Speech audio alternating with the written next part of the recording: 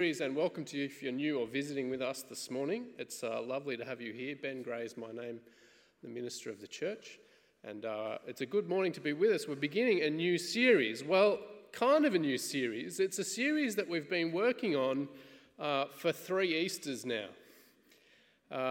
We started looking together at Luke's historical account of Jesus' life back at Christmas 2019, as you well know. So while it's a new series, it's actually Sermon 34 in our travels through Luke's Gospel. I don't think that's a problem if you're just joining with us. I think you'll still be able to follow it and hopefully get something out of it. But it does mean that you might want to go back and read through the rest of Luke's account, particularly leading up to Easter, to familiarise yourself with Luke's account, his historical account of Jesus' life, his death, and his resurrection. If you want some help with that, there's loads of people here who would love to read Luke's Gospel with you. If that's a bit too intimidating, you can go back to our podcast and listen to all 33 other sermons along the way. Back in chapter 1, a couple of years ago, Luke told us that he wrote this account of Jesus' life, this biography, so that people would have certainty about Jesus. It's one of the most important things you could ever do in life, gain certainty about who Jesus is and what he has done. And this record is that of an eyewitness account, the eyewitnesses to Jesus who were there with him. And like any good biography, Luke doesn't include every time Jesus sneezed or ate a bad sandwich. His highly structured account outlines for us the true stories of Jesus' life that will help us see him for who he is and give us certainty about what it means for us as God, for him to be God's only chosen king. So this biography, it's a true story with a high level of importance for you and for me and for the whole world. There's a play on words in our series. If you throw that slide up, Levi. Oh, it's up. That screen's not working. Passion for life.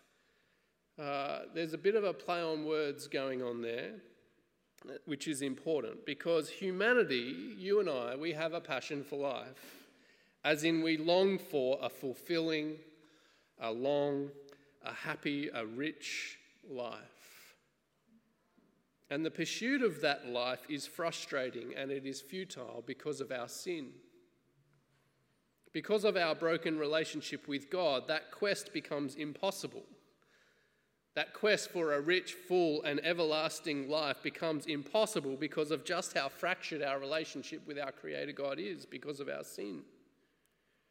And that's where the play on words comes in, because Jesus' passion, his suffering and death is the means by which that fracture is mended and that relationship is reconciled. And that gap is bridged. That Jesus' passion, his suffering and death is what will bring life and all its fullness. The extraordinary events of Jesus' birth, the cosmic explosion, remember in the Christmas story?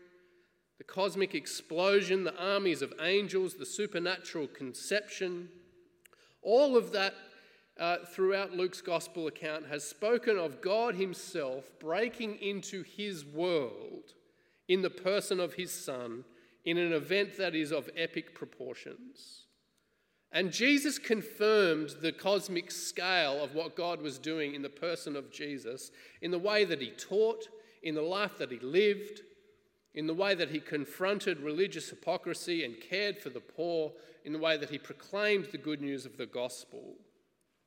Jesus has done nothing but confirm for us through Luke's gospel account that he is God's one and only Saviour King, who should be trusted and served and relied upon for that life that we so desperately need and that we crave. But in chapter 9, verse 51, where we were in January 2021, as Jesus had been revealing God to the world and speaking with God's authority and healing the sick and caring for the poor and confronting religious hypocrisy, Back in chapter 9, verse 51, Jesus then turned and he set his face towards Jerusalem. And then he walked the long and dusty road towards Jerusalem, which would be for him not some holiday destination, and it wasn't a political maneuver. Jesus was going there to die.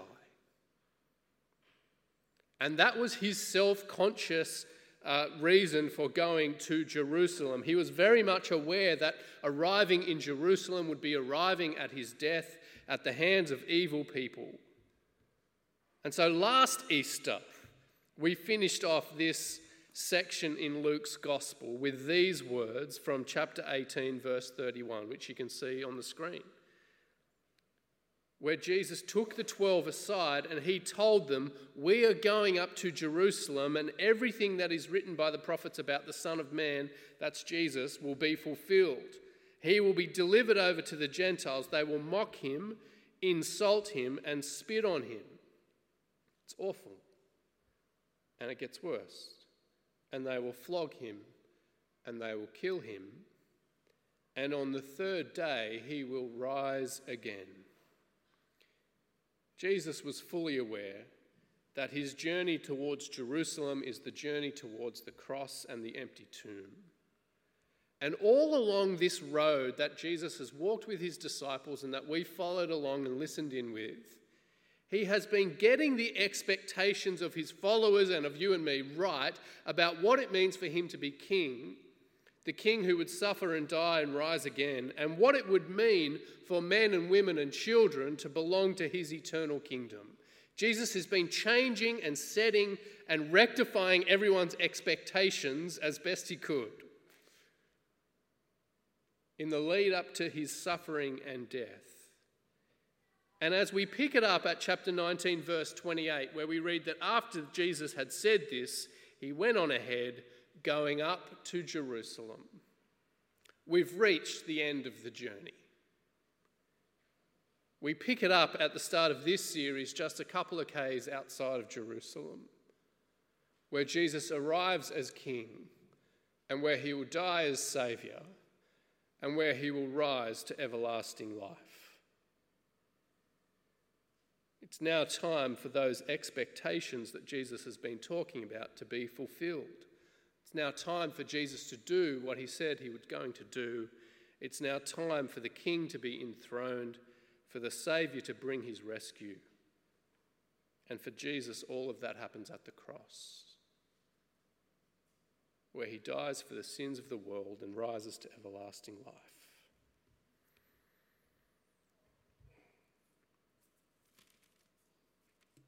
Can't think of anything better to spend the next month thinking about in the lead up to Easter than Jesus, the Saviour and King, who we so desperately need and who God so graciously provides for us. And so here's what I want us to see this morning, which you'll see on the screen. This is the sermon. We want to see receiving Jesus, the King who brings peace, rejecting Jesus, the blasphemous impostor, and Jesus' challenge, reject or receive the King. It's stark and it's clear. It's beautiful and it's life-changing. Let's have a look then at Jesus, receiving Jesus, the King who brings peace. It's highly significant, this moment, as Jesus arrives at Jerusalem.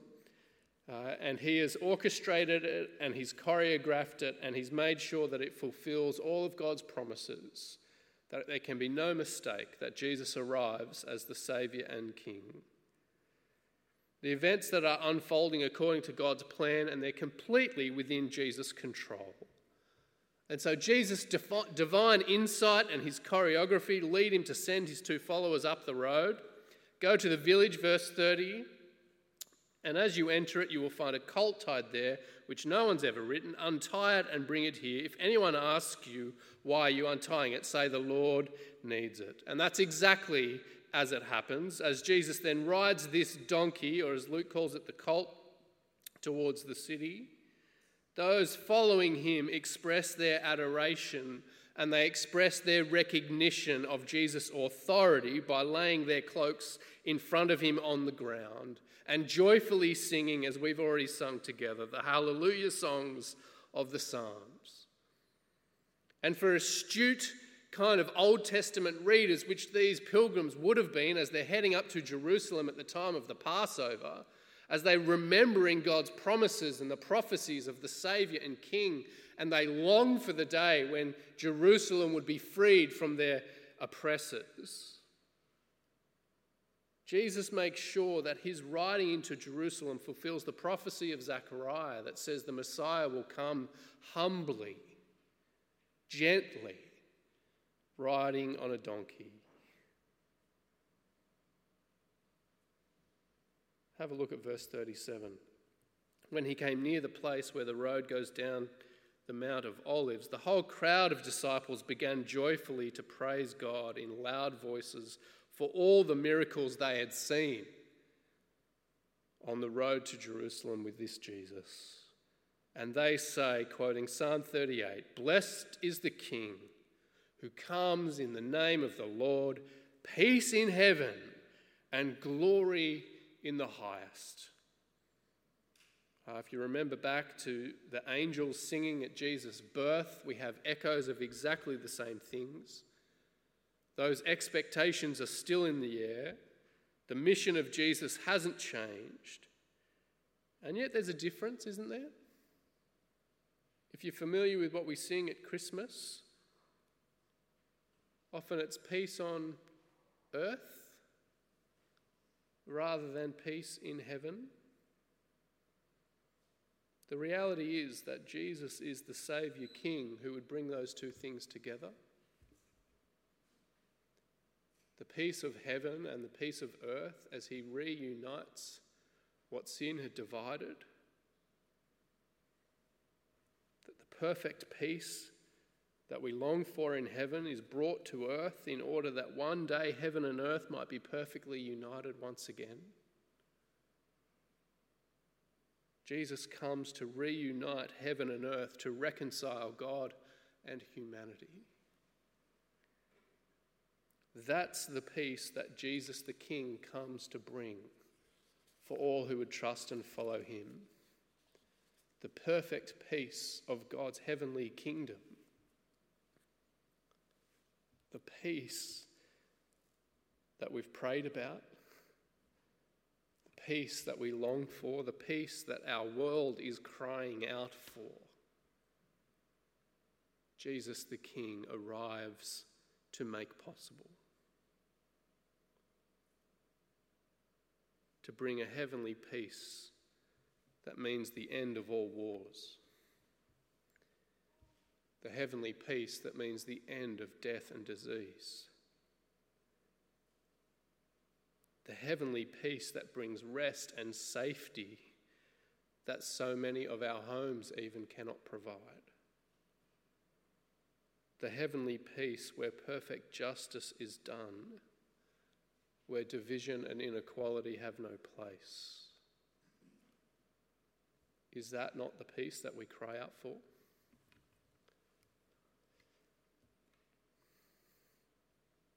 That image on the screen is just a stock image of the bus stop at Petersham Station. I don't know the person in the picture, but it makes me think of the people I see sitting there regularly. One of whom I was chatting to in the car park yesterday, whose life is so troubled, who every day longs for safety and rest. Or the person I spoke to during the week who is so sad and so stressed, who longs for a breather from the turmoil. Or who makes me think of the man whose family I was emailing with this morning who died alone in his Crystal Street room this week. And the stench of his dead body is the only thing that made people go looking.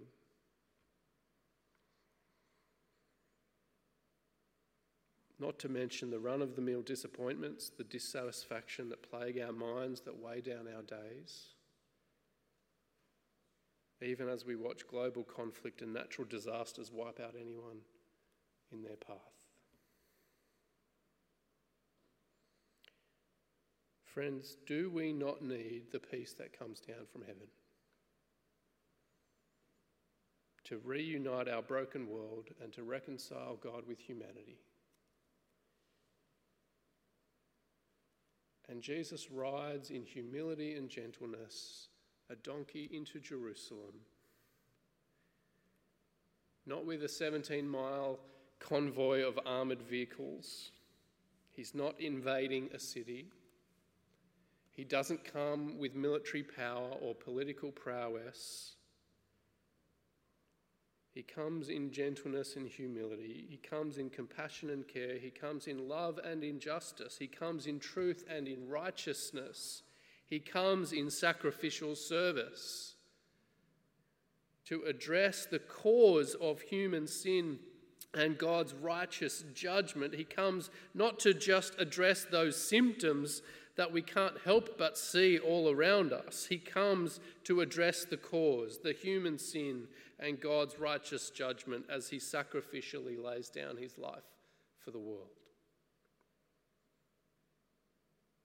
in order to bring the peace that we so long for and only he can provide as the heavenly King who reconciles the world to God.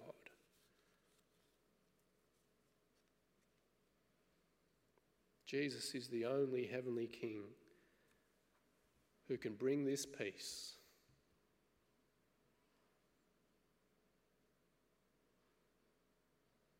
And his uniqueness and his sufficiency and his supremacy is what gets the Pharisees' backs up.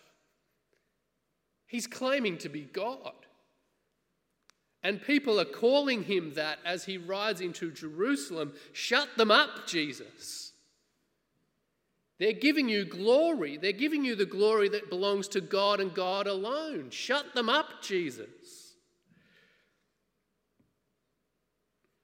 And Jesus, the King of creation, says, if they keep quiet, the rocks themselves will cry out. Because the peace of Jesus' mission is something that creation itself is groaning for. It's something that we don't decide is necessary. It's something that we cannot create.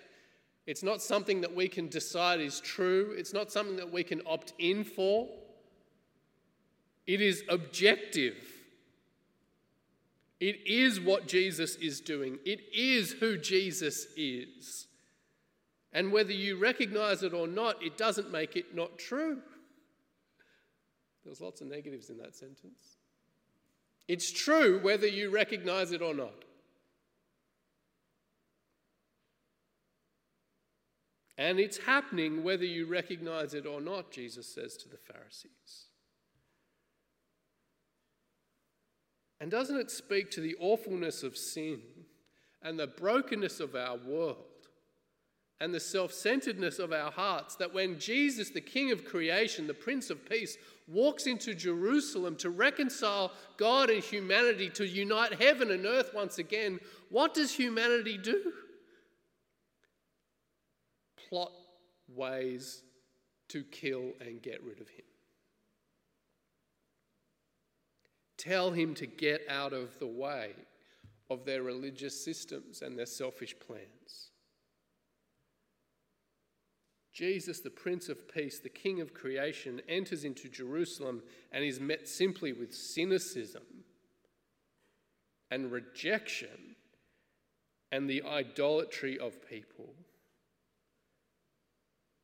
And as is so often the case, it's people who should have known better, who have studied the scriptures, who know God's purposes and God's promises.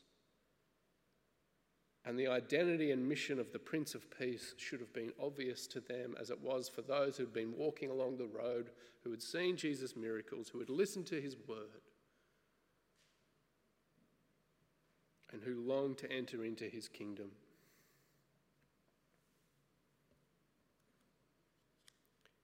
Jesus is violently rejected by the religious leaders of the day. because he gets in the way of their self-righteous plans, their money-making schemes, and their religious systems that keep them in power. Instead of teaching and praying and warning and encouraging people in the temple, they'd pursued their own selfish hearts, hungry for power, hungry for money, grabbing at their self-righteous status, all in a show that has nothing to do with the mission of God's Saviour King.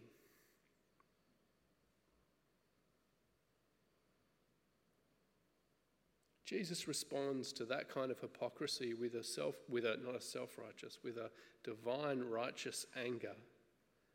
And he drives them out of the temple in order that he might teach them there every day in the lead up to his death, with people hanging on the very words of God as Jesus speaks from the Bible.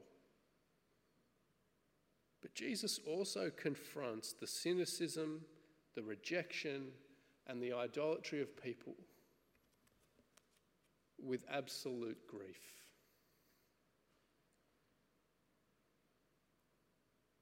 It's easy to get angry at cynicism.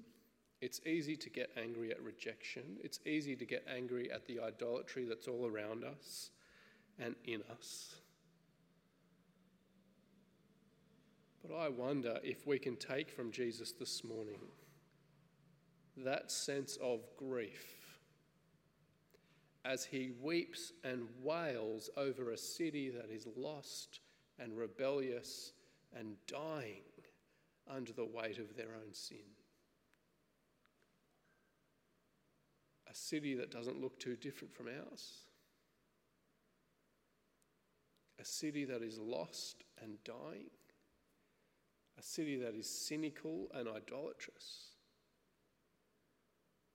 And is crying out for the peace of heaven to invade our hearts. Jesus weeps over Jerusalem because they will not receive the Prince of Peace, the King of creation who comes to reconcile them to God. And so, friends, I wonder how you would receive Jesus this Easter time.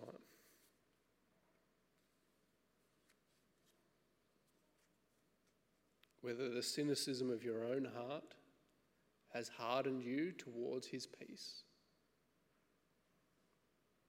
Whether the idolatry of those things that you are clinging to and worshipping with your life make you stumble over Jesus, who is the only hope that this world could ever have. And I wonder if you belong to Jesus, if you've trusted in him for the forgiveness of your sins, if you're longing for his kingdom to come in all its fullness and for heaven and earth to be reunited and for that eternal peace to be finally here in all its fullness, if you're longing for that, whether you will weep and wail for the lostness of those around you, who will either be crushed by God's judgment in righteousness and truth, or who will be welcomed in to his eternal peace, to enjoy him forever, when heaven and earth are reunited.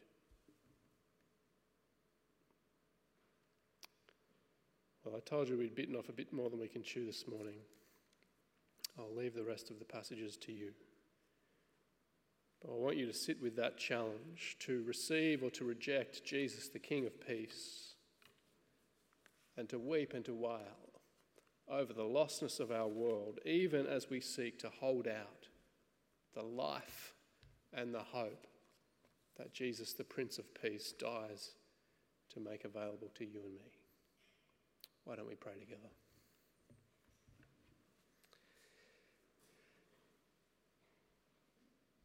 Our Father, we thank you so much that Jesus has come, that he has come to bring the heavenly peace that our world and our lives cry out for.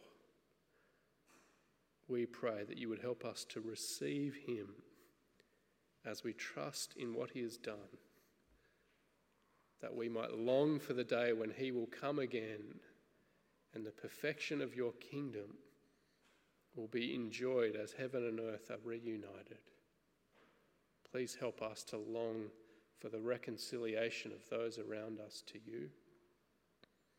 Help us to meet the cynicism, the idolatry, the rejection that we see, that we hear, that we experience. Help us to meet it with grief, with compassion, and with truth. And we pray that you would do this for Jesus' sake. Amen.